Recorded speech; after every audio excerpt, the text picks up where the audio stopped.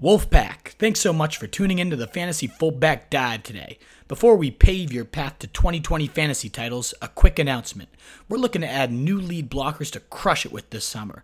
Writers, video, dev, marketing, finger massagers. If you're passionate about fantasy and you want to join this young, energetic startup with a limitless DK Metcalf ceiling, slide on into the Wolf's DMs on Twitter at RotoStreetWolf or hit us up at RotoStreetJournal on Facebook or Instagram and learn more details. Also, for show notes and bonus goodies for today and every episode, visit ffbdpod.com. All right, chin straps on, let's go. Fullback belly. Three tight ends, including Haydner. Kuhn is the fullback with the first and goal. Kuhn gets the ball. Pyle trying to make his way in for the touchdown. What a great second effort. Y'all don't really want it like that. Here comes the here comes the here comes the y'all don't really want it like that. E-double-L. I said so. I keep big bills up in my hood on the dirty like blood. So ain't got no twist in my head, but I'm still The Fantasy Fullback Dive is thrilled to welcome on for the first time Bob Harris at Football Diehard on Twitter, the senior editor of one of the OG fantasy sites, Football Diehards. You can find them at FF Diehards on Twitter or footballdiehards.com. He's also on SiriusXM Fantasy, a host on Channel 87, up at least where I'm at, and he is a Fantasy Hall of Fame, Writers Associating Hall of Fame member, the first ever winner of the Writer of the Year award. Suffice to say, this is a wolf through and through to his core. It's such a pleasure to have you on, Bob. How you doing today? I'm doing great, man. It was great to win the first one because I think Brad Evans now wins them all now. No, Brad Evans or Gary Davenport ever since. I don't know. They certainly have blazed their own path into the industry, and I'm hoping to have some of those guys on too. But man, I was telling you right as we hopped on here, you're one of the first guys I've ever read, like literally the guy that kind of turned my eyes on to the fact that there can be people out there analyzing fantasy football. I always loved playing it with my high school buddies. We would always kind of get the magazines, go to the beach, and the diehards, you always had like the structured release of schedules. So I felt like I had this huge edge back in the day before the internet was all over the place. You guys would always have these new releases in August and things, and I would get the updated ones where they're all in like the June old cheat sheets, and you guys always just crushed it. So it's just kind of surreal talking to you. Thanks so much again for coming on.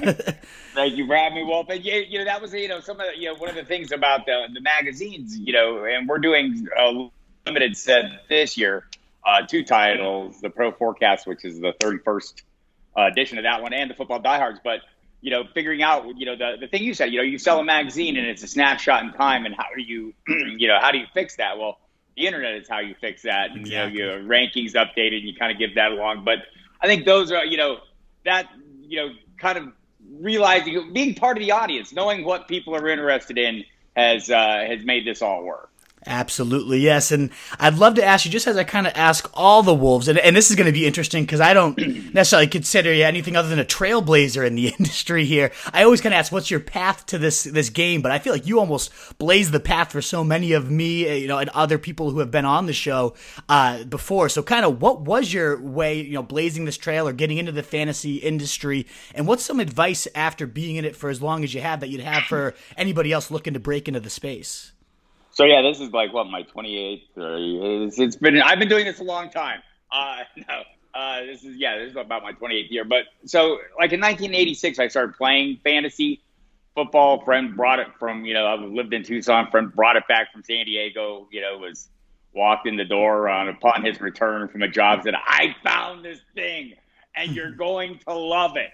And of course we did. So we started playing, and it took me about a week to realize that I don't have enough information to do this right, and so that was 86. So I think in 1993, I started a business providing that information, and it's kind of rolled out from there. And, early on, I was a graphic designer, so I kind of did print stuff. And so I actually printed something every week and mailed it out and got it out in time. And then we added a fax component to that, which is kind of the precursor to the internet. Was like every, Thursday, Friday, and Saturday, I would send out a fax with who practiced and who didn't. And that got really popular. Then it went to like 900 numbers, which were, kept me alive for a few years. And so just kind of rolling through it, hanging on. It was, a niche business. USA Today had some, interesting, because everyone got their information from USA Today, right?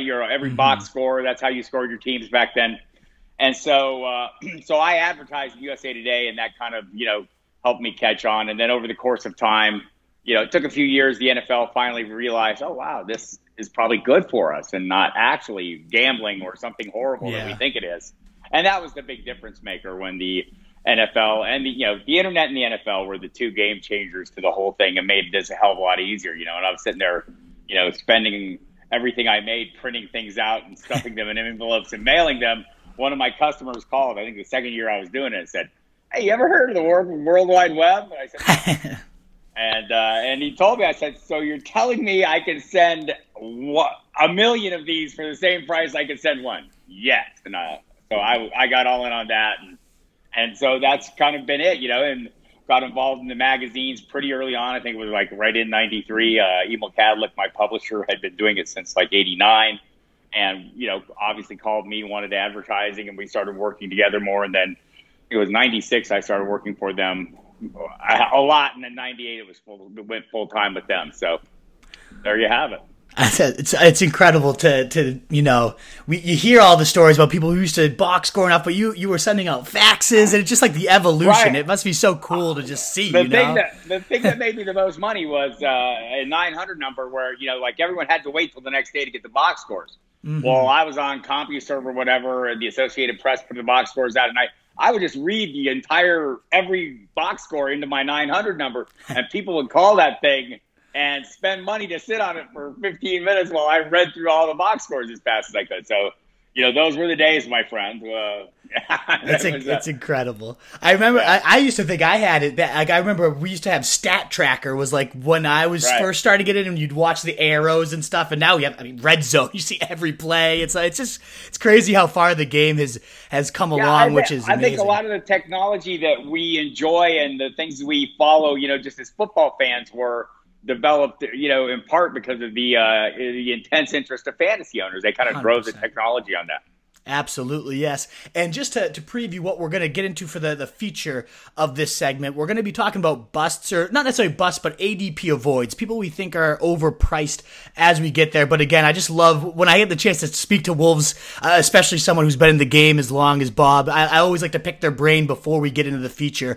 And part of what I always also like to ask is, what's kind of your process? Has it changed, 26 years later? Have you always kind of stayed to the same core preparation, or what do you do kind of year to year?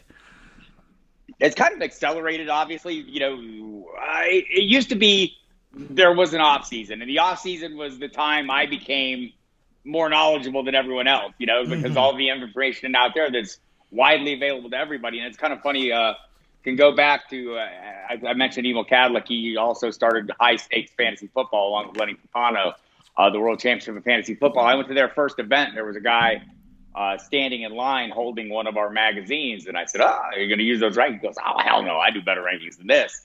And that's what you realize is everybody can do your job, right? And that's gone to a new level just based on the technology. Look, anybody on Twitter, anybody anywhere, anybody on my website now, you have to push this information out. So information we used to collect up over the off season and dissect and use to our advantage as, quote unquote experts, right? That's there for everybody. So it's available to everybody. So now the process moves into assessing the information more than, hoarding and delivering the information, to assessing the information and trying to do a better job. So that's kind of been the evolution. Was, early on, it was a chore to get the information. I mentioned, I had the phones and stuff. We would, early on, like fantasy owners would call teams, individual media relations departments of teams. And one of the things I did pretty early on was I called all the teams, said, "Hey, look, I know you're getting a lot of calls. Give them my phone number and give me the information. And I'll help them and I'll try to sell them something, but I'll give them the answer so they don't keep calling you." So, fantasy owners are always out there digging for that information. And so now it's widely available. Now the Shore is making it easier for them to access and understand the information and put it, in an organized way, because there's so much of it out there, right, Wolf? It's literally, Twitter is like sticking the fire hose down your mouth and turning it on full. You can be injured easily. So that's a big part of it now, is just organizing and putting it together so people can get the information they need at their fingertips. And it's such an ongoing stream, keeping it relevant and in the moment is kind of become the bigger part of the battle. And then at the same time, as an analyst, you're trying to analyze and give your opinion on it as well. Absolutely. I think, perfect segue, because it is such almost like an overload at times with how much you have available in terms of not just stats and information, but tools you can use and all. It's crazy how huge it's become. I mean, we all love the game, so it's not that shocking, but it is insane how it's evolved in that sense. So is there, at times it seems like there's so much, it's like, how do you kind of sift through the noise versus what's actually important? What's some of the stuff you prioritize when you're collecting that information to then present to your viewers and listeners? So one of the things I've learned over the course of the last 1,000 years is, like, what you find out in September is the things that were being said in February, even as early as the scouting combine, is what strikes me. Is you start really, where every coach and GM talks, might be like the one time a year they all tell the truth, it seems. And they kind of like at least, flash their cards at you, and you kind of get an understanding of where they're heading. And then what you do is you spend the rest of the offseason measuring what they said versus what's happening. And you have multiple in a normal offseason, not this offseason. This is not a normal offseason. Yes. But in a normal offseason, you get all the little pieces of information, and I just think of it as a big timeline of data, right? And you're just plugging in the pieces. So, the way you try to organize it is anyone can jump in the middle of the timeline and kind of see where things are going, because you're always going back to that initial, data point and then comparing everything to that. And I think that's the big thing, comparing the differential between what you think they want to do versus what they're doing, and then being ready to divorce yourself from your narrative, because we all create, our narratives going into a season. And I think the most successful fantasy owners are able to divorce themselves from that narrative. And the way you do that is you follow that line of information throughout the offseason. And wherever you jump in, just be prepared to see how it changes or not and make your adjustments accordingly. Absolutely. I'd love paying attention to every report. I mean, you got to find the nuggets, right, and see which ones the actions actually are backing them up. It's a huge point, because there's so many. They're going to say every player's in the best shape of their career, or this player's about to see a bigger workload, and then the preseason rolls through and they're not really getting worked in. It's absolutely crucial to be able to sift through like that.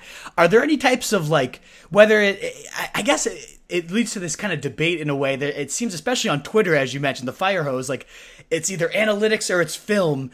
I don't know. Do you stand more so on one end versus the other? And if so, is there anything you kind of prioritize, a source of those analytics or film? Because my first job is first and foremost gathering the information and organizing it.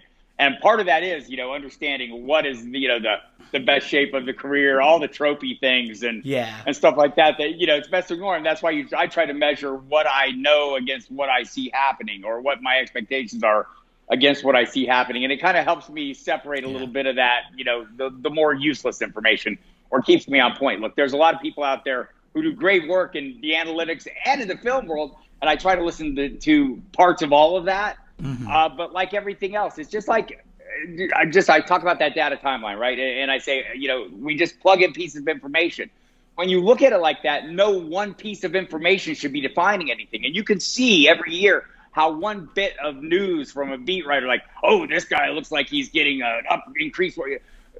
Don't look at any one thing of those kind of things and make an assumption based on that. Look at it in the context of the timeline and in your expectations and where things are heading and what compared to what happened here, and here. The same with the analytics and film guide. That all fits into your data timeline. It's just one piece of data. It's not definitive. Nothing is, definitive. The whole is definitive.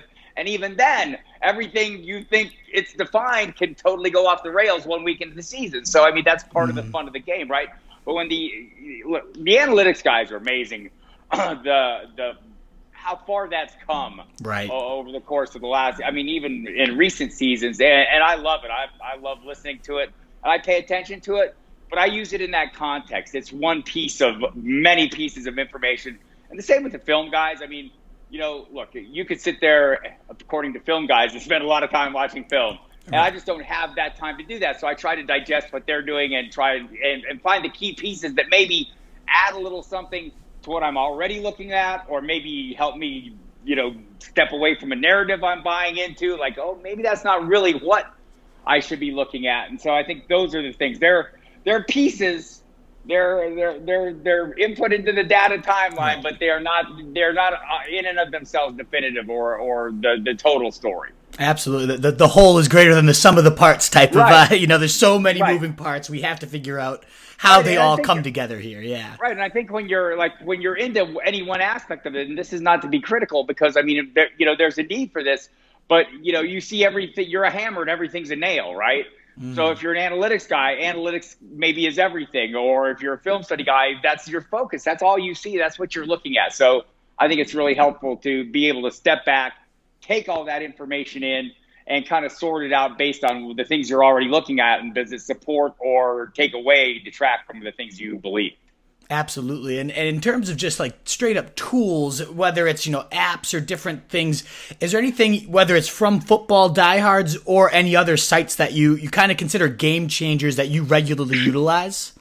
Yeah, I mean, I've used a lot of the things on our site. The mock draft simulator, I think, is really helpful. Oh, yeah. Doing fast mocks. I mean, it's also, I still think Best Ball is a pretty good laboratory because there's a little money on the line and you can kind of get a feel for things, and not a huge difference, at least in the early rounds, between Best Ball and what you're doing in a regular draft. So look, I think, ADP, and I look at a bunch of different ADPs, including from my site, but I look at other sites as well. I use the Fantasy Pros consensus of experts kind of picks just to, as a sanity check on my own picks. I think there's a lot of things like that I use. Pro Football Focus is a tool, many tools that many of us use. RotoViz has a great array of weaponry there available to dig in as deep as you want. And I think those are the kind of things that you would probably catch me using at various times. Absolutely. And the last question before we dig into these overprices or guys we're kind of avoiding at their cost is, are there any other analysts that you kind of look up to as wolves, whether they're big names, smaller guys? Is there anyone else that our listeners must make sure they're following? So like during, the course of the season, I'm very busy and I'm doing my own thing. So it's not like I spend a lot of time looking at other people, but I do look at other people. And some of them are Mike Clay at ESPN, who to me is one of the sharpest guys in the business. JJ Zachariason, I pay a lot of attention to. A lot of it is I consume in the form of podcasts, as I'm sure anyone listening to this is probably out there doing as well. And I think that's a good way for me to do it because I can listen while I'm working. And so there are a handful out there that I really enjoy, and some of the personalities I really enjoy. But just in terms of the straight up information that I like to glean, people like Clay and JJ, I think are at the top of that heap for me. Absolutely. And I guess one other question I just kind of want to work in here a little off script, though, is I think you have more experience with the fantasy game than pretty much anyone I know or have interviewed, and anyone that's probably listening to this podcast. If you had like one single tip of all the years you've played fantasy, what would it be if you had one you had to give? I'm putting you on the spot, I know. No, not really. This is the corniest thing, but it's the truest thing. And I mean, people, it's so easy to overlook. Don't draft last year's best team. Right? I mean, that's, how many people just show up at a draft and they're not drafting based on projections or what they're seeing going forward. They're based on where the guys finished last year. Don't do that. That's all. Absolutely. And I love that your process starts in February, so it's very clear you stick to that every year by reading those combine notes and everything. It's fantastic advice, absolutely. And now let's move into the feature here where we're going to talk about crucial. It's never the sexiest topic. Everyone likes to pick up who's going to blow up and who's going to go off this next year, and it always looks nice to hit that. But it's just as important to avoid the guys that are kind of overpriced and pick the right guys at that price point. It just doesn't get the same type of glory, I feel like. So I think this is a crucial topic. I'm pumped to dig into it with you today. And you sent me my list on Sunday yesterday, and my first reaction was like, wow, that's impressive because it goes to show why you're a wolf. A lot of bold, thought-provoking takes. Many I'm going to agree with, and we can kind of elaborate on together. There's definitely a few I'm like, ooh, okay, I can't wait for this conversation. This is going to be a fun one. So I'm thrilled to dive in. Yeah. Let me stipulate first that everyone is a value at the right price, right? So any of these guys I'm saying I'm not buying, I would totally buy at the right price, right? I mean, there's no question about it. Maybe we have our 10-foot pole guys that we don't trust, wouldn't touch them with yours. But even me, when I find myself these guys that I think are on my 10-foot pole list, I'm seeing them at a certain price. I'm going, oh, damn. Here I Exactly. There's always a place where you'd consider someone, but ultimately we're going to go through using Fantasy Pros ADP, who we might target instead of certain guys and why we're not targeting the guy where they're going. And I got to lead off with the one that you gave me first on the list, and I think everybody keeps calling this guy the next. When I ask in a segment we're going to do later, the no huddle offense for a rapid fire name reaction, I ask the next Lamar Jackson or Mahomes if there was going to be one. I feel like so far 5 out of 5 Wolves have said Kyler Murray is the next one, but you put him on your list along with DeAndre Hopkins as guys you're just not buying at their current price point as represented. So I got to lead off with them and just get your sense of what has you kind of down on Kyler as compared to the industry right now. Not down on Kyler, down on the price, right? Yeah. I mean, and so look, that's the thing. We get caught up in this. He's the next this. Well, he might be. Do I want to pay a third? So what was great about Lamar Jackson last year? You got him. Well, when I was drafting him in best balls, it was, started out in the double digits. And I think by the time the season was drawing near, he climbed to maybe an 8th round pick. And I'm still like, oh, okay, Murray, you're not getting that discount. Everyone's going in with the assumption that it's his year. We saw it with Mahomes. We saw it with Jackson. We're going to see it with Murray. And we may well. I'm just not going to see it at that price. I'm going to see other players at similar prices, and that's or at better prices. And I think that's kind of what I'm looking to do. So it's really not look. I like what Cliff Kingsbury does. I like what Kyler Murray did last year. One of the problems we mentioned, DeAndre Hopkins. It was a really good situation for DeAndre Hopkins. Now he comes in. There's more weaponry. Does he have the chance to work with Murray? And I think one of the things we've kind of hinted at. We all know this is an unusual offseason. And one of the things I'm a little worried about are the players that are moving, not getting the time in. I'm not sure the virtual OTAs are the same as spending the time. And I know some of these players are out doing, their workouts, and that's great. But it's still not, like the extended period of meetings, mini camps, and the really structured setup. I'm sure, Tom Brady will have those guys, in shape in Tampa. And I'm sure, but is he really going to have a chance to find that guy that he really hits sync with? Because what's the thing with Tom Brady? If you're a receiver, you have to be where he wants you when he wants you there, or it's not going to work. We've seen it time and time again. So I'm not saying that Kyler Murray is that same kind of player, but just think of guys going in, the expectations, and the price reflects those expectations. I think you're paying a premium on those expectations in a really unique offseason.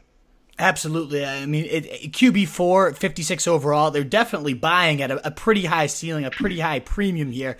I see the argument a lot of them make. You take a guy that looked really good as a rookie and then give him arguably the best receiver, one of the top 5 at least in the game, a guy that can help on the broken plays when he's scrambling and needs to kind of lob it up and needs someone just to come down with it.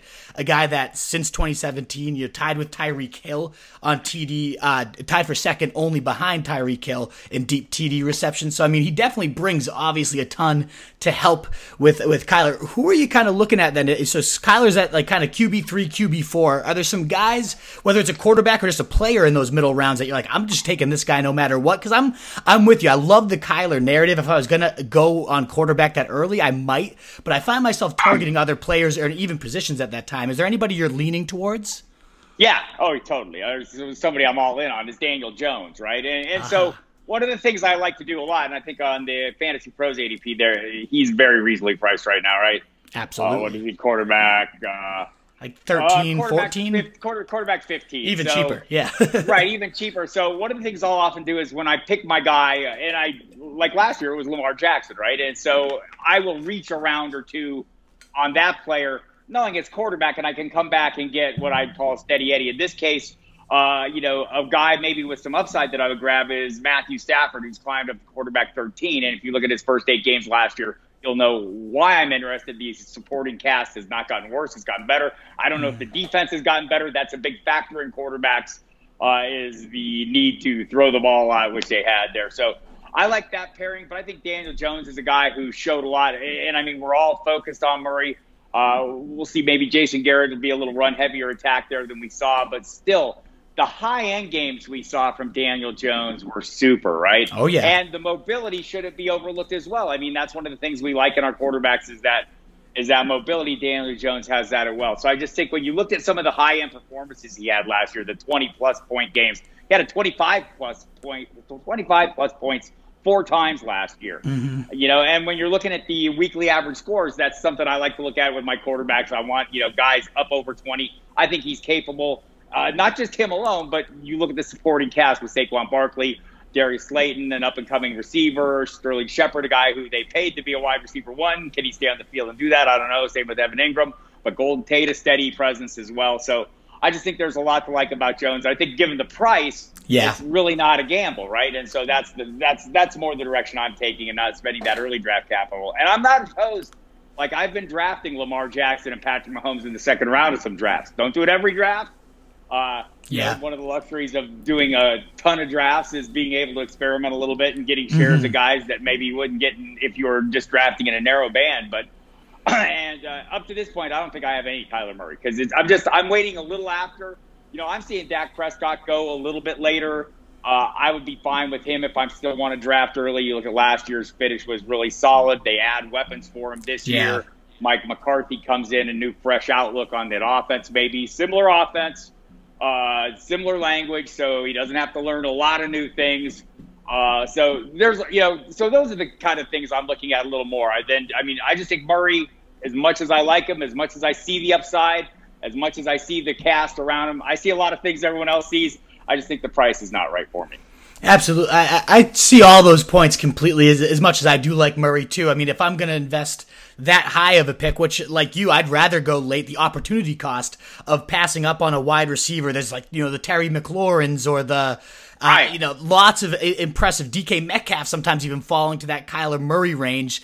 I'd love to take that. And then, as you mentioned, Daniel Jones has the upside. He had more 25-point games than Kyler Murray, more 30-point games than anybody other than Lamar Jackson. So I get your points totally. You know, going in at quarterback that early, I might want something a little more proven like a Dak if I was going to go in that same price range. I love the CeeDee Lamb edition, so I totally see that. As well as maybe even Russell Wilson I see falling after Kyler, a guy who has all the upside in the world, has been the QB1 many times in his career. And what if they just open that offense? I'm with you. I'm a little bit lower on Kyler than I guess the industry in that sense. I totally see the narrative for him to blow up. But I'm going to probably take a wide receiver in that range anyways. And if I was going to go on a QB, I'm with you. I'd probably go for something a little more proven. So I like it. I see that point as well. You brought up Brady too, especially with the offseason and how he hasn't had the time to kind of mesh with these weapons. And for somebody that's so based on precision and I need you here, which when I expect you're not going to see it, you kind of see that as an issue. He's currently going as the QB 12, 106 overall. So kind of a guy you can wait on into that Daniel Jones range, but you find yourself going Danny Jones over Tommy, or what's your kind of thoughts on Brady going into the year? I'm kind of hoping that Brady goes off before I draft Jones, just because I feel better about myself. Yeah, I don't want to get, you know, again, I try to avoid the narrative plays, right? And I mean, I know Tom Brady leaving New England for Tampa is a big deal. We know Bruce Arians. I mean, are they really this? You know, is that how ideal of a fit is that? I mean, you know, I have a lot of questions about it. I don't want to be dismissive of it. I'm just not going to, you know, there's other directions I'm looking. And look, I'm not saying Tom Brady can't get on the same page with receivers quickly, especially good receivers. According to Antonio Brown, it can happen in like a week. Yeah. Right? So maybe that was Miami. Playing against Miami helped that cause a little bit. But still, look, he's got great weapons there. You know, we all know what our expectations are for Chris Godwin based on last year. Mike Evans based on the broader body. Gronk coming back. I still have some questions, man. I remain a little skeptical. And if there's guys I like that are still a little bit cheaper, I'm going to go ahead and go with that. I feel more comfortable with Matthew Stafford than Tom Brady in that same range. So I'll probably not have a lot of shares of Brady. And again, part of it is the move in the unique offseason. Not that Tom Brady is slowing anything down in the private workouts, but, you know. Mm-hmm. Absolutely. I think the big thing will come down to, as you said, is how good of a fit will this be in the Bruce Arians kind of no risk it, no biscuit offense. It's been top 3 in air yards for as long as Arians has been calling plays, no matter who's at QB. So how much is he going to work with Brady, who's been so much of a dink and dunk type of guy? He certainly has had a strong arm, and we've seen it through many years of his career, but definitely as a New England fan, these last couple, does he still have the juice to really uncork it for all those times that Arians is gonna chuck it? I'm willing to take the risk at that price and find out because of all those things you said, the weapons. But it'll be interesting to see. What were we gonna add? I'll have to check, but it is worth noting if you were jumping into the analytics. Pro Football Focus noted that Jameis Winston was the bulk of his passes were the 10 to 20 yard range, so it's not like he was bombing out all the time. Some of these guys are more than capable of making plays with their legs. So I'm not totally bailing on this, and I see the possibilities. I find it intriguing, but again, maybe it's almost as much the fact that it's a move, especially after 20 years. Maybe the joy of the game comes back to him. I will want some shares of this, but it's not what I'm out there. I'm not going into drafts saying, man, I got to have this. Yeah, I gotcha. I do like the Stafford call-out, too. I personally have Brady a little higher on my rankings, but I think he's a great guy that's getting very underappreciated right now for all the reasons you cited. My personal pick at overpriced, and I don't know if you'll agree with me or not here, but that's Aaron Rodgers right now, going as the QB8, around 77 overall. One, I like all the guys we've talked about a lot better, including Stafford. I just don't see it happening for him. He was so inconsistent last year. I mean, only 5 QB 12 weeks, so top 12 QB1 necessarily, and then 5 games under 15 points, including 4 under 13, just because of how run heavy they got under LaFleur. And there's going to be weeks where Aaron Jones or whoever the goal line back, we're going to talk about Jones in a little bit, just pounds it in. It seems to be more of his memo, whereas McCarthy, he was only outside the top 10 in passing yards and top 5 in passing touchdowns once in 9 years together, in both categories, and when they had full seasons together at least. So to me, it definitely seemed like a schematic switch. They only draft a backup quarterback and running back and don't give him any help. I just didn't like anything about this offseason for him, and I don't see any reason why he's going as high as he is. Am I wrong here? What do you think about Aaron Rodgers? Well, I don't know. I'm starting to feel like he's moving down in the territory where I'm going to start wanting to buy some pieces of that. And that's what happens to me. It's like I sit there and I see a trend, and when I see someone dropping or something, I'm going, oh, it's not like he can't throw. It's not like that's not a good team. They were, a game away from the Super Bowl last year. The problem for me with him is the associated weaponry, right? And you're right about LaFleur. Does seem to be focused a little more on the run. Had added some another weapon in the ground game. So and did not add a lot of weaponry in the passing attack. Devin Funchess, God bless him. God bless him. And maybe Jay Sternberger emerges, and that seems possible as well. Maybe we'll talk about some of the tight ends later, but I just think at this point, Davante Adams is great. If I want a share of Aaron Rodgers, I'll take the Davante Adams share. Right. And pay the premium on that because he is kind of the only game in town. Al Lazard seems like a great play too, but as the wide receiver 2 in that offense, at the cheap price he's going at, I kind of like that. And that's something maybe we'll talk about a little bit is, a lot of these guys that you see, there's 2 components in an offense. Being old and mean and cheap and everything, I'll go the cheaper piece, right? But in this case, though, Davante Adams seems like if you want that if you want to share the Packer passing tag, that's probably the share I'm going to get. I may end up with some Rodgers as the price gets cheaper, but I'm kind of with you. I'm kind of feeling not great about him. Absolutely. I mean, when he's going right now around Matt Ryan, Drew Brees, we mentioned Brady, which is, for some reasons, as you said, could be justifiable. But the guy I find myself going no matter what would be either Brees or I love Carson Wentz right at that same price point. I mean, the guy was a QB8 with no wide receivers going over 500 yards last year. You give him Jalen Reagor, a healthy Deshaun Jackson, plus Miles Sanders due for that breakout season. The tight ends, I just love everything about Wentz's setup this year.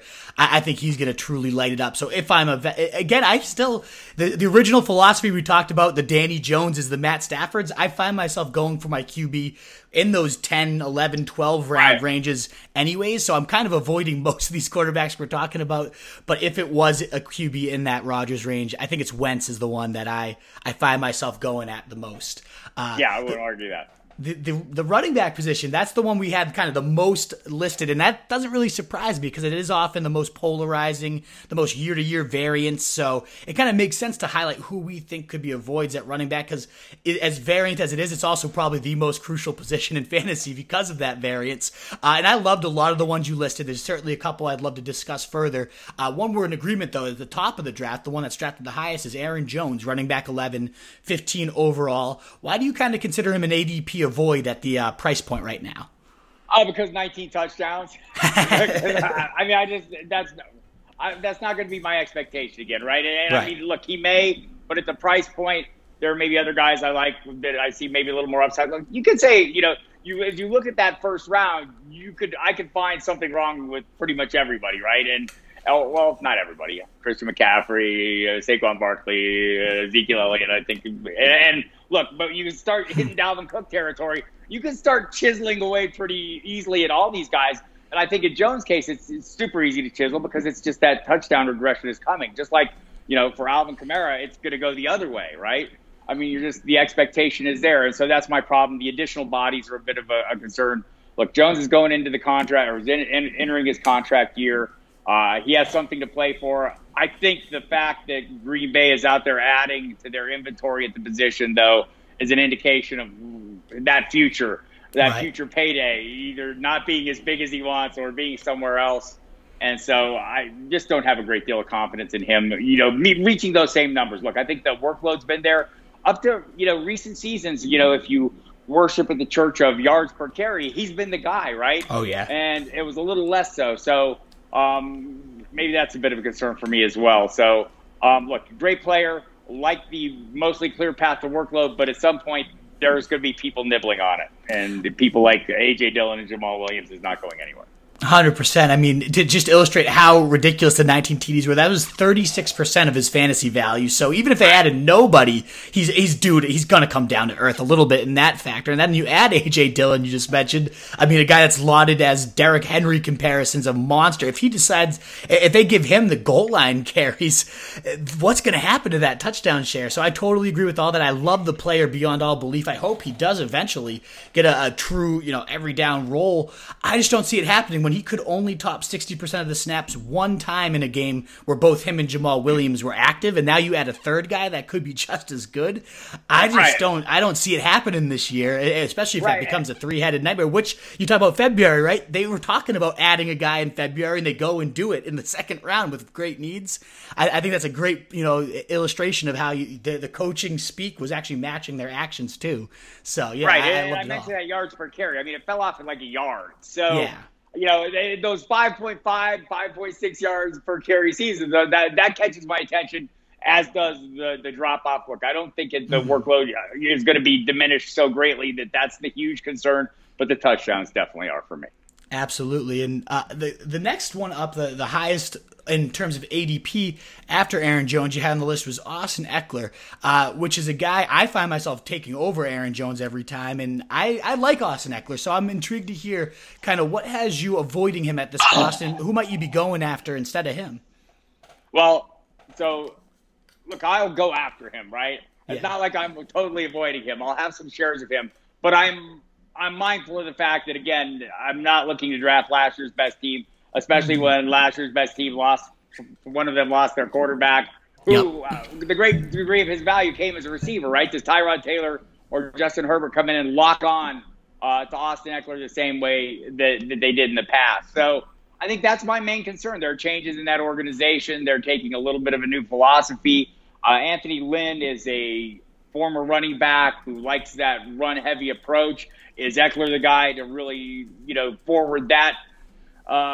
I don't know. So, I mean, there's just enough questions in there for me. Again, I'm not avoiding him. I'll take shares of him if I feel like, okay. But I think we should dial back expectations a little bit. I think the touches last year, he had 270 touches last year. It's a hell of a lot of production for 270 touches, man. He needs more touches, and I don't know if he'll get them. I think the biggest concern you highlighted is very real. Was this a product of Phillip Rivers, how much receiving work he saw? And there's plenty of stats that suggest whether it was, top 3 in backfield targets year, right in a row like that. Rivers definitely does love to check down and loved using his running back, so that makes me nervous. I do still just look at how great he was without Melvin Gordon, and now Melvin Gordon's removed. I mean, only Christian McCaffrey had more points over those first 4 weeks. And, Austin Eckler saw, I'm looking at it right now, 75%, 73%, 65, 70% of the snaps. So he was pretty much an every down back, 18, 23, 16, 23 touches without anybody else even touching 10 in that time span. And, I mean, he just absolutely lit it up on that workload. So if he gets the workload, I just don't see how he doesn't explode. But they did draft, Kelly. So is that going to become a little more of a three-headed monster? They talked a lot about having him in the slot where they bring other guys guys in. So it is a concern. Their actions last year said otherwise when they still had Justin Jackson, who they keep talking up on the roster. So to me, the fact that he was a top 10 guy even with Gordon there, and then he was the number 2 guy when he wasn't there, I'm hoping that all that efficiency carries over, even if the workload drops a little bit without Rivers. I still love him in round 2, especially as my running back 2. If I've gone a bell cow and I can get him as my second guy, I love it. those are the cases where I get it, and I think probably, like a lot of people, I'm out there, I'm not averse to hammering 3 running backs in the first 3 rounds if it happens that way, and I'll have leagues like that. And you were right on the first 4 games to average over 27 points a game. So like it's, the upside is there. I totally get it. I just wonder, Anthony Lynn's already talked about, the 15 to 20 touches being the, kind of the lane they're looking for, and how many weeks is it towards the lower end of that? I don't know. So, that's where I'm. So here's a phrase I will use a lot: clear path to workload. Right? Mm-hmm. I like the clearest path to workload. Ekeler does not have the clearest path. It's a clear path, but I mean, in that range of players that he's sitting in, is it the clearest? Absolutely. That round 2 running back too. There's so many interesting guys in that range. I do lean towards Ekeler over most. I personally, though, the one guy I always end up going with if he's there and Eckler's there as well would be Kenyon Drake. I don't know if you like Drake. I know Sanders is often there a lot. Miles Sanders, Josh Jacobs is often there. Is there like a round 2? Sometimes Nick Chubb's even fallen to round 2, which I would never pass him up if he's there. Is there any kind of running back in round 2 you feel yourself targeting more over Ekeler?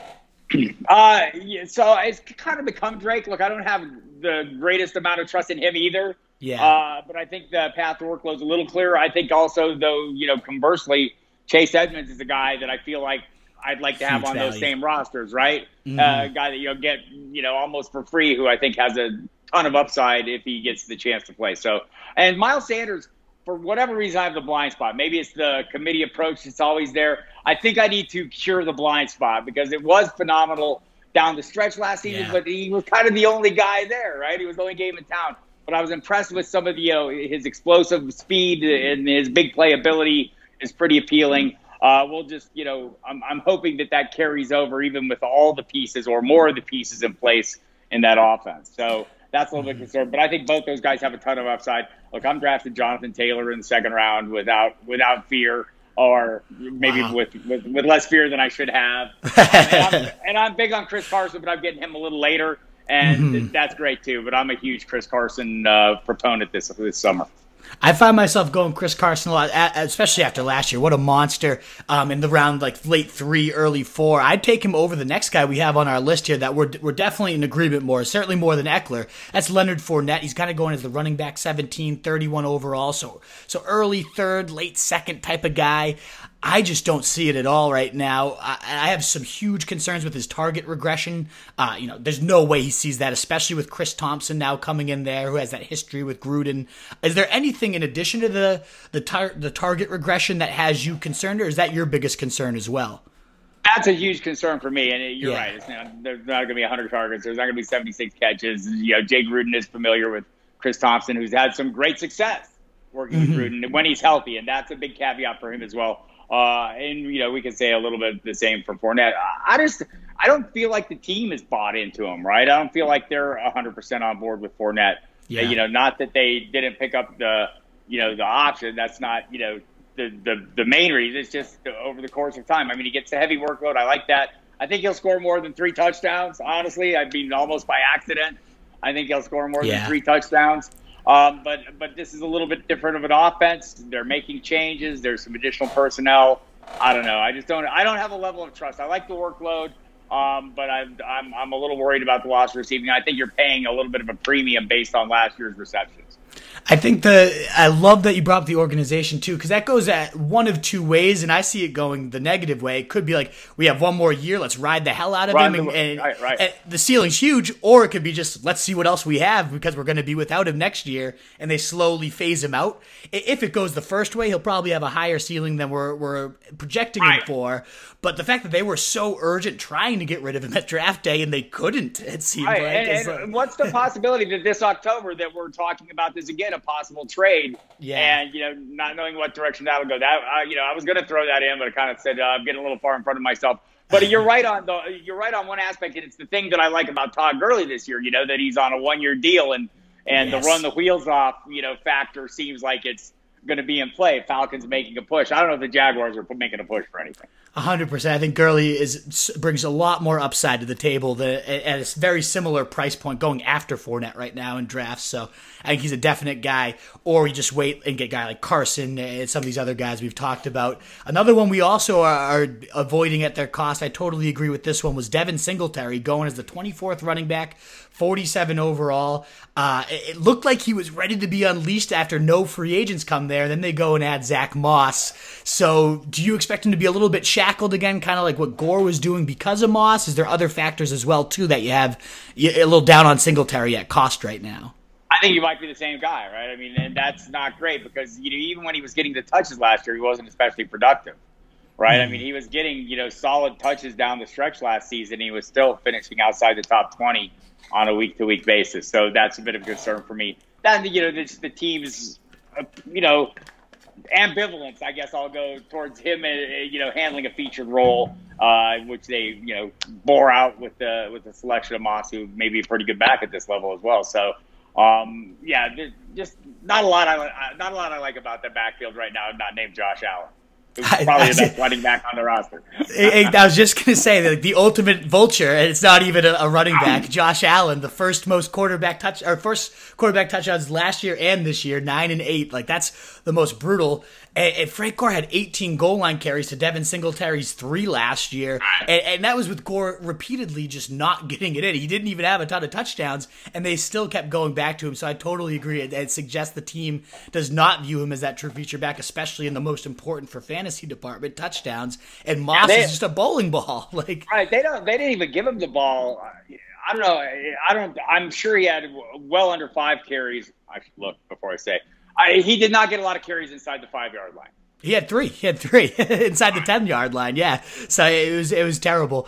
He even had less percent of the rushing share. He had the targets, and he's still going to see those. And obviously targets are valuable. He does some interesting thing when he gets the ball, but like without those touchdowns, it's going to be hard to come by with Josh Allen vulturing and now Zach Moss pegged for that 170 or so touches that Frank Gore had. Probably a better version of that at this stage of their career. We'll see. I totally agree with all that. Like, yes, I like Singletary, the player, but the team is clearly not committed to him in that 3-down role at that price range. There's still great receivers. All the guys we talked about earlier, Terry McLaurin or DK Metcalf. Sometimes A.J. Brown falls to that point. Like, there's so much upside. I'd rather have the 3 running backs hammered out and not have to worry about that kind of tier than have to deal with the Singletaries. Or another guy that's on this list that is very polarizing these days, Raheem Mostert, the running back, 22, 65 overall. I've seen a lot of Twitter debates going off these days. It's pro Mostert camps, there's non-Mostert camps. I find myself leaning more towards the pro side, so I'd love to hear the take that's kind of having you avoid him at his cost. Well, I think first of all, the cost is not crazy, right? Let's just stipulate. And so again, this maybe goes back to one of my theories, especially in best ball, maybe more in best ball, but where if there are 2 guys, that I kind of like, okay, I'm just going the cheaper one. And I mean, look, Tevin Coleman was the favored guy going into the season last year. Ankle sprain messed him up. I know Matt Breida's gone. Maybe Jerick McKinnon comes back. Maybe we finally see what they loved about him as a receiving back, and it dilutes everybody's value to some degree. But that's the problem, that I'm sitting here having this conversation in my mind about, what the kind of shenanigans Shanahan will come up with. And one thing that sticks in my mind, and it's funny because it never really came to fruition last year. Maybe I should pay more attention to that. But, as the season wore down, on my Sirius show, every week we have various beat writers on.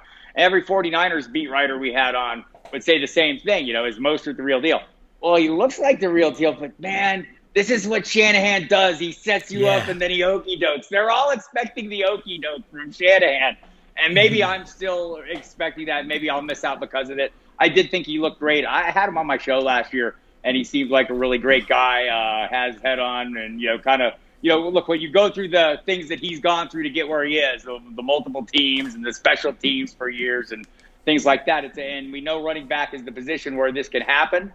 But man, I just, if I'm paying for a piece of that offense, I'm probably paying, or the piece of that offense, I'm paying a little cheaper price. I'll go with Coleman and hope for the best. Not avoiding Mostert.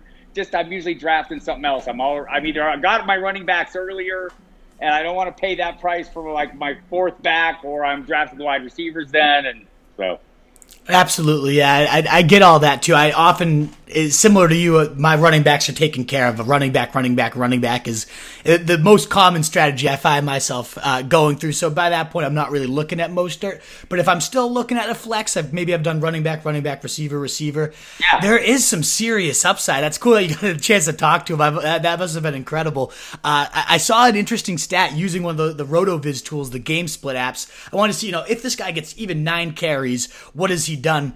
In any game he has 9 or more touches, the average is 16 fantasy points, over 16 fantasy points per game, 267 point pace, and just 9 carries a game. And I get you can't just extrapolate that out for a season. There's obviously certain factors for that. But man, he's been so hugely efficient on the work that he has with Breida now gone. If McKinnon is that wild card, if he sneaks in and he's healthy and he's now suddenly worked in, that's going to ruin any type of Mostert argument I had. But there is the one factor I also work in is, yes, Shanahan always has these shenanigans. It's annoying, but there have been 6 out of his 12 guys have seen 280 or more touches as an OC or a head coach. So there is that slight chance he goes even 250 touches to Mostert. And if that happens, my good Lord, the guy did look like the real deal. The blocking scheme's fantastic. So it's just a matter of the work. Is Shanahan going to play those games or is he not? And look, it's not overpriced for that, right? It's not like he's priced outrageously for that. I think it's baked into the cake.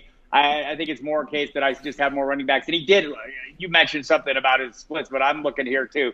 I think he was 9th with 20-plus point games, and no other 49er had one. So we'll see what happens, man. I'm not advising people not to draft him. I just don't have a heck of a lot of them at the price.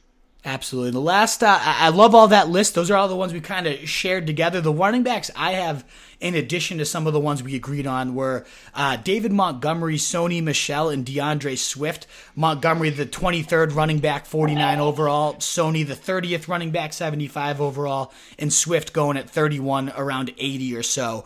Is there any of those that I've been talking about being down on them? My listeners have heard that case. Are there any of them that you kind of would go against and say, hey, maybe there is a case for this guy at that price?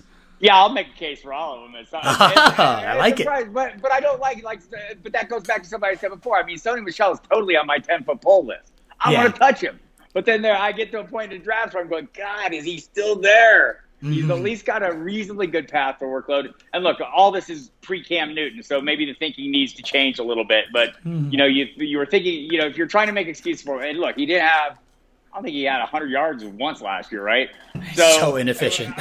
Right. But, he also didn't have, they missed Gronk as a blocker. Maybe there were injuries along the offensive line. They lost their fullback early on. They've got a new fullback in there. Maybe, I was thinking if it's Jarrett Stidham, maybe the run-heavy approach, play defense. That's it. So I'll probably rethink that a little bit. And it was horrible, right? It was horrible last year. And so those are kind of things like every year, one of the things I do right after the season is I look at guys who just totally disappointed everybody. And I try to come up with good reasons why they might undisappoint this year. And so I just threw all those out there with Michelle, which is maybe there's better blocking, maybe there's more run focus. That's the best I could come up with. I think for Montgomery, I could come up with a little more. And I think he's growing on me. The thing I like about him is there's a pretty clear path to workload. I know they like Tariq Cohen. I know they would like to get him more action, yet still we don't see the kind of Tariq Cohen cutting in. They just need to block better. They need to play better offense. I think Montgomery would be a viable play. I don't have a lot of shares of him. I've just acquired some recently, again, mostly because I'm getting running backs earlier. But the price is starting to look a little more appealing to me at this point. And Swift, I'm not in on at all. I'm not in on any of the Detroit running backs at this point because probably I want to forward my narrative that Matthew Stafford is going to throw the ball every single snap. I love it. I think the argument you made with Coleman and Mostert applies a lot to me with Sony Michel and now Damian Harris, where especially with that foot surgery. It's not meant to be a huge procedure. He's expected to be back, but it's still, a little bit of a concern. The only time I side with the more expensive guy in an unclear backfield is when I really love the talent. Like Mostert, I just loved what I saw last year. I loved the fit in the zone blocking scheme. I don't look at Michel and think I see anything special. He gets what's blocked, and that's about it. So to me, I'm going to go with the cheaper guy. I'm going to go with the Damian Harris. I hope all that stuff improves and that he maybe just takes over. It has one of those like LeGarrette Blount out of nowhere seasons for the Pats. Entirely possible. And look, I think I'm still a little stuck on that late season run for Michel, right? Yeah. That's kind of still in the back of my head. And that's why, I'm trying to put him on my do not touch list, but I'm still, I'm putting him there. So please stay away because I feel like I'm drawn to him still based on that 2 years ago level that of work. Super Bowl run. Oh my God. Yeah. That was insane what he was doing in the playoffs for us, for the Patriots there. Yeah. So that covers all the running backs, and we only have a handful of receivers and tight ends to get through. And I like the name. I'm intrigued by the one you put up to start here. Amari Cooper, the wide receiver 9, going right around the end of the second round here, 24 overall in ADP's price, Fantasy Pros ADP. The Cowboys did rank first last year in passing yards, but you're still down on their expected number one, at least, Amari Cooper at that price. Why is that, and kind of who are you looking at instead? Look, he's not horrible again, right? Yeah. Not horrible at all. But he disappeared at times. I think he had the 20-plus or 22-plus in 3 of the first 5. But he only had 2 more 20-point games over the course of the year. And I think it's some of the biggest games, why is he on the sidelines at a critical time, right? So maybe that's just stuck in my head. The addition of CeeDee Lamb, a great playmaking receiver, is a bit of a concern. I mean, he's going to make some plays. I don't know if he's going to take all Cooper's plays away. That's not my argument here. Just when I'm drafting a wide receiver that high, I would like to think that he's like a true alpha number one. And we've seen Cooper be that at times, but does he ever extend it beyond a stretch of games, right? Have we seen that full season? And I think that's maybe a little bit my concern with him. I think a lot of last year, too, came down to another big concern with him is the injury risk. It seemed like all those big games early on, week 8, he has that knee injury against the Giants, and maybe that was part of why it tapered off. But I want to be like, yeah, that was the reason. And now he's guaranteed a 16-game slate where he's fully healthy, but that's not the case. He's always dinged up, so that certainly has to be baked into his price. I am attracted. You go first. There are some guys in that range. I mean, Kenny Golladay really appeals to me. I think he's top 5 capable guy that I can draft in that same range. Adam Thielen maybe a little less. Allen Robinson I'm big on. DK Metcalf, I like him. I think you mentioned him a couple times. I like him a hell of a lot. I thought, coming off that really impressive rookie season for a guy who can't run routes, he looks pretty damn good, right? Absolutely, yeah. The one thing I do like about Cooper, I like a lot of those names you shout out even more than him too, so I find myself avoiding him. DJ Moore is the one if I'm going to wide receiver at that range, that's the one I kind of hammer, especially over Cooper. But I like the just vision, and who knows if it will translate that way, of Mike McCarthy, the Jordy Nelson, Devontae Adams, like that Alpha X. Even when he's had good guys like Cobb and other ones on the side, there always does seem to be that one kind of main vein, and I don't know if he'll carry that over this year. A lot of the concern of CeeDee Lamb and Gallup is very real, 2 very good talents. So will he ever be that true alpha? And if he's not, then why would you take the most expensive one? So I totally get that case.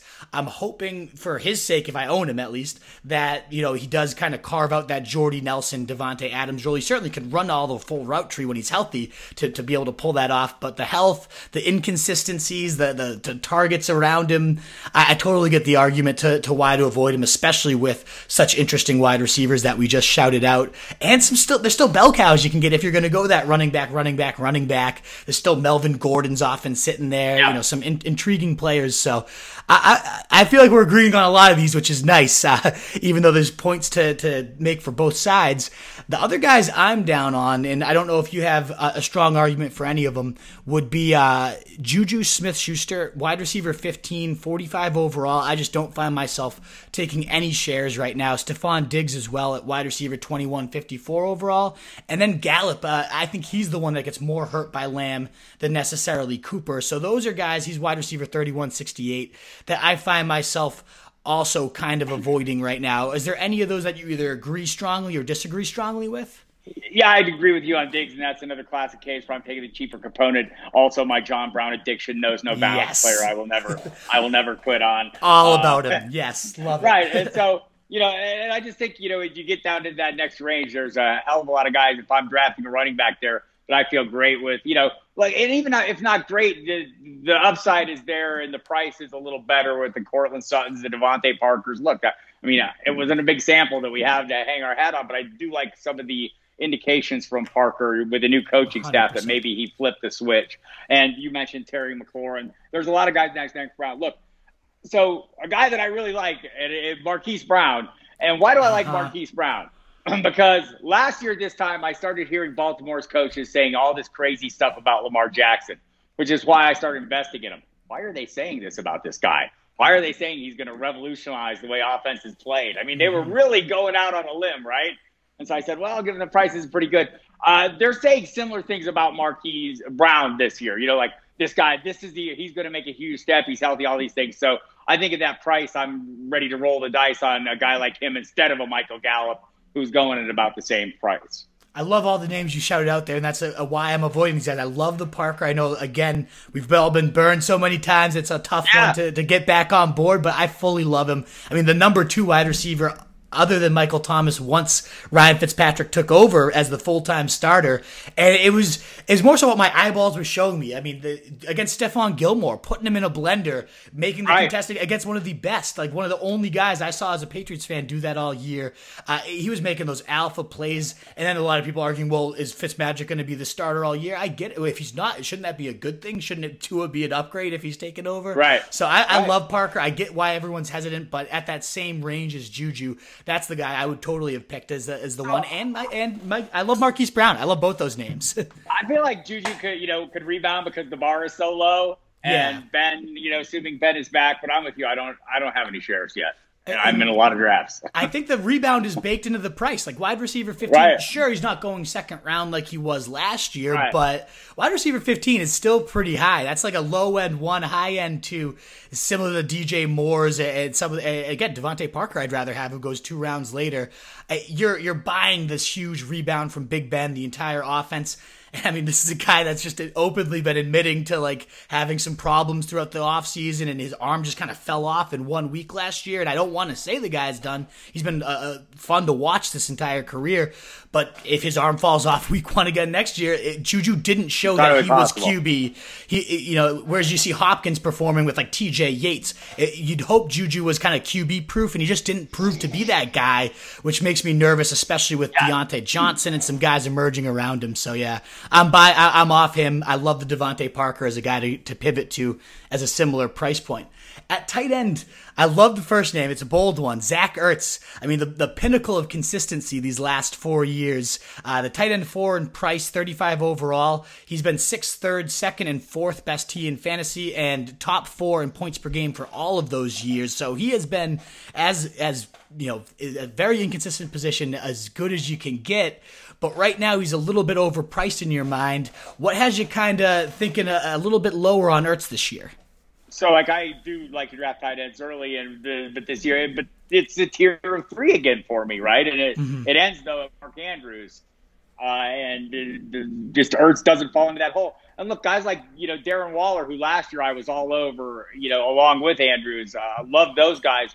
I think this is less about Ertz and more about the pack below him, right? That are coming at a much cheaper price, even if you ignore the Tyler Higbee breakout. But guys like, Hunter Henry, I think is still a reasonable play. But even below that, Mike Gesicki was a guy who came on really strong last year. Noah Fant I could buy into. Jared Cook is getting cheaper. He came on the second half of the season last year.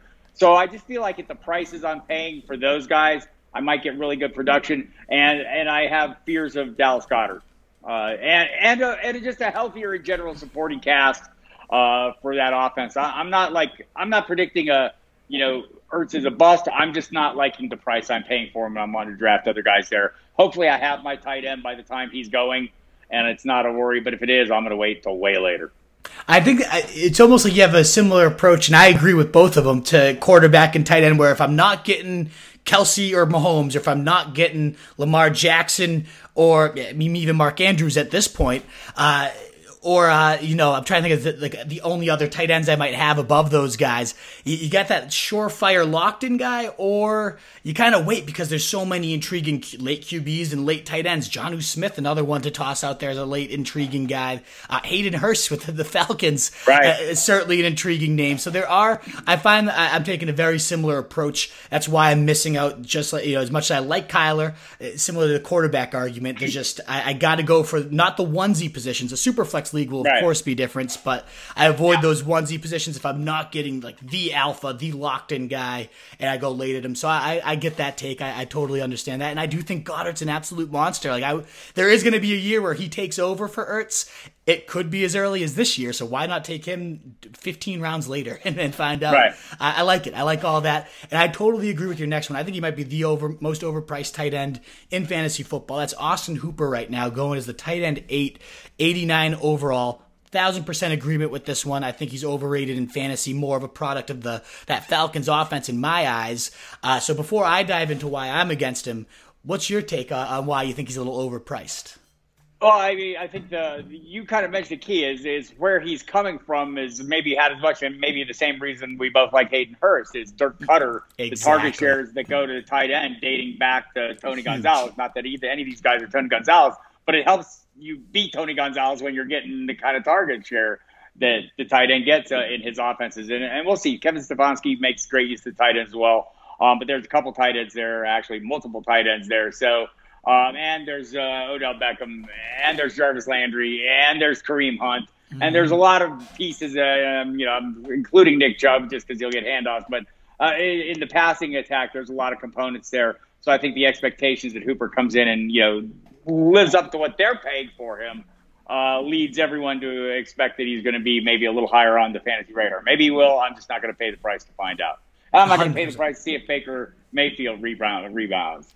100%. I mean, a lot of people, when I argue that, there's all these mouths to feed. They're like, well, there's all those mouths to feed in Atlanta, too. You had Julio Jones, Calvin Ridley. Well, Atlanta threw it 45.9 times a game, most of the NFL. Minnesota was 31st with 30.9, where Stefanski comes from. So, I mean, if you have a huge aerial pie, okay, yeah, weapons, that argument doesn't hold as much water, but when you're very limited in this aerial pie, then if you're the fourth or fifth slice and you're only throwing it 30 times a game, there's going to be plenty of dud weeks. Njoku still, as you mentioned, a great athlete too.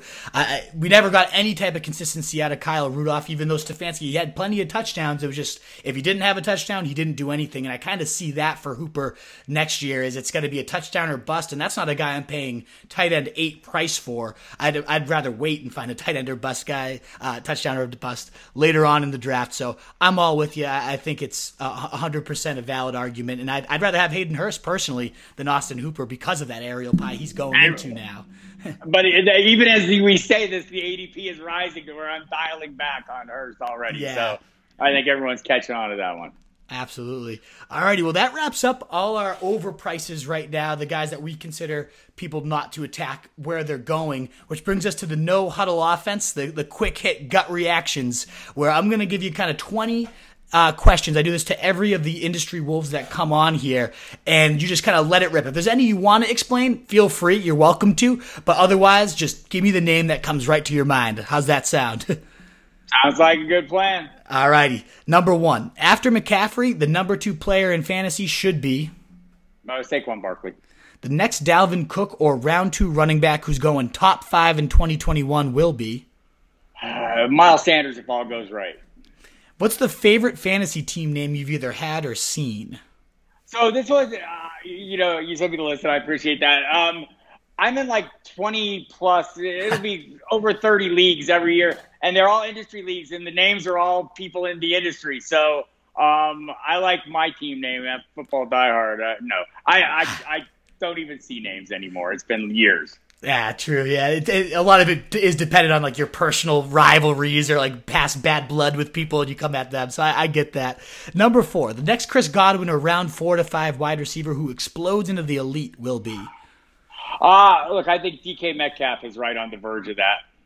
The 2020 Mark Andrew or breakout tight end will be? I want to say Mike Gesicki.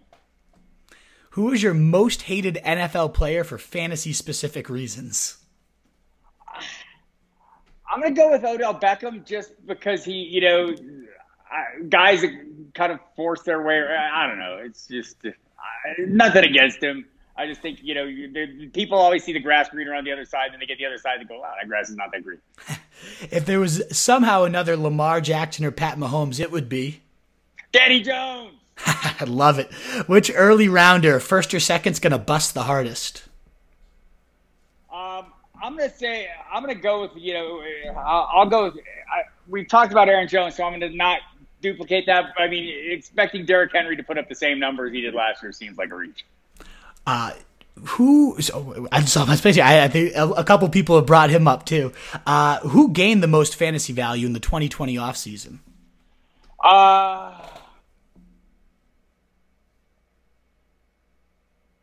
Probably Kyler Murray. Even though I don't think he deserved, I'm not paying for it, but he did. I mean, when you add DeAndre Hopkins and you're going into your second year, the climb has been phenomenal. Conversely, who do you think lost the most value this offseason? Damian Williams. I won't leave rounds 5 through 6 without Chris Carson. Do you ever play Settlers of Catan? I don't even know what the hell that is. I know. What are you talking about? It's a random board game. I'm like 0 for 7 on that one. I guess nobody really plays it other than me. The next sophomore wide receiver after or even before A.J. Brown should be? It should probably be Sutton, Cortland Sutton, but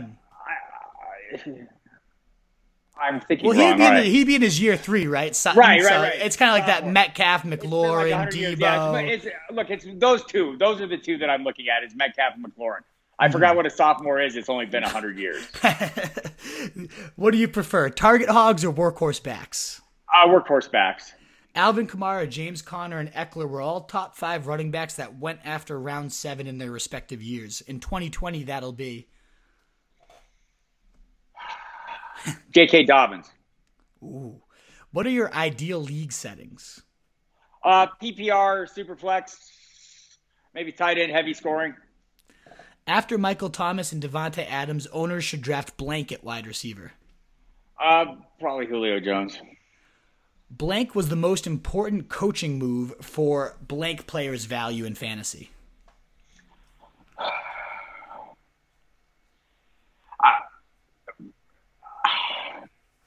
I just did this one. I'm going to say, I want to just running through the list in my head. Some of them seem so obvious. I guess I'll go with, so Kevin Stefanski is the offensive mind, but there's so many pieces there that really help any of them. Maybe he just gets swamped out. I'm going to pass. There's too much information in my head. Stefanski is often the one for the run game. A lot of people say Stefanski for Chubb and Hunt. Some people do Joe Brady and Matt Rule go in there for Carolina and those weapons. Those have been the two most common answers we've gotten on that one. What about the last 3? Do running backs matter? Running backs definitely matter. But also all running backs matter because you go down, that's the thing. I mean, every year we know that a running back you didn't draft is going to win someone their title, right? And I think, being able to identify some of those guys is critical. Always. And I don't know if this will apply to you or not. Funniest last place punishment or side bet you've kind of witnessed or been a part of? I've never been a part of one of those. Like it's been, it's literally been 20 years since I played in leagues that weren't industry leagues. So yeah, I play in a couple, friendly leagues, but there's none of the betting or anything. Gotcha. I want to come up with a better coaching answer. I have to look at my notes now. Oh, yeah. You're probably right. I mean, if we go down to coordinator changes, maybe Pat Shurmur going to Denver and, bringing them with some new explosive players. But I think beyond that, Jay Gruden, I don't know. You're probably right. I like the Shurmur call, though, for Drew Lock. I think that, huge volume. We saw those blow-ups from Daniel Jones. So that's a good one, too. Not a lot of people bring him up. I think he's going under the radar. So I like that.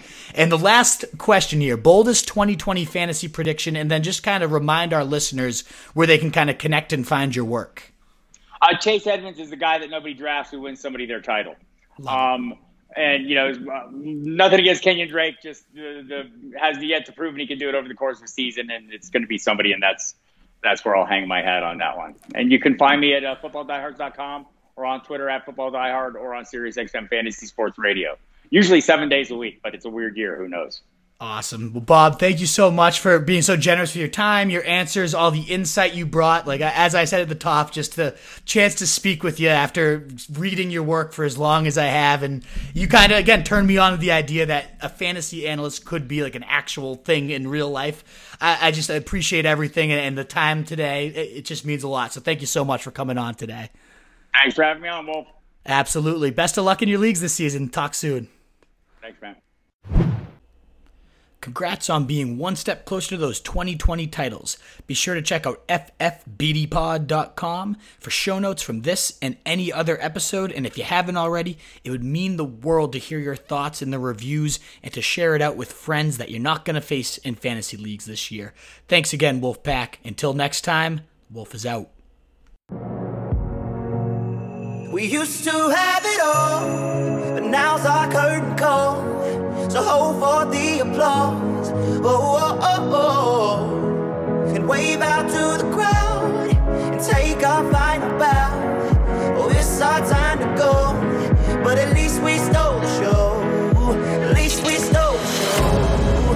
At least we stole the show. At least we stole the show. At least we stole the show. Straight ahead, Devlin, second effort, third effort, touchdown.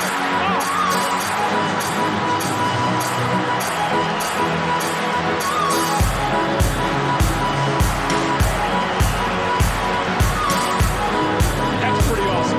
That's old-fashioned football right there, folks.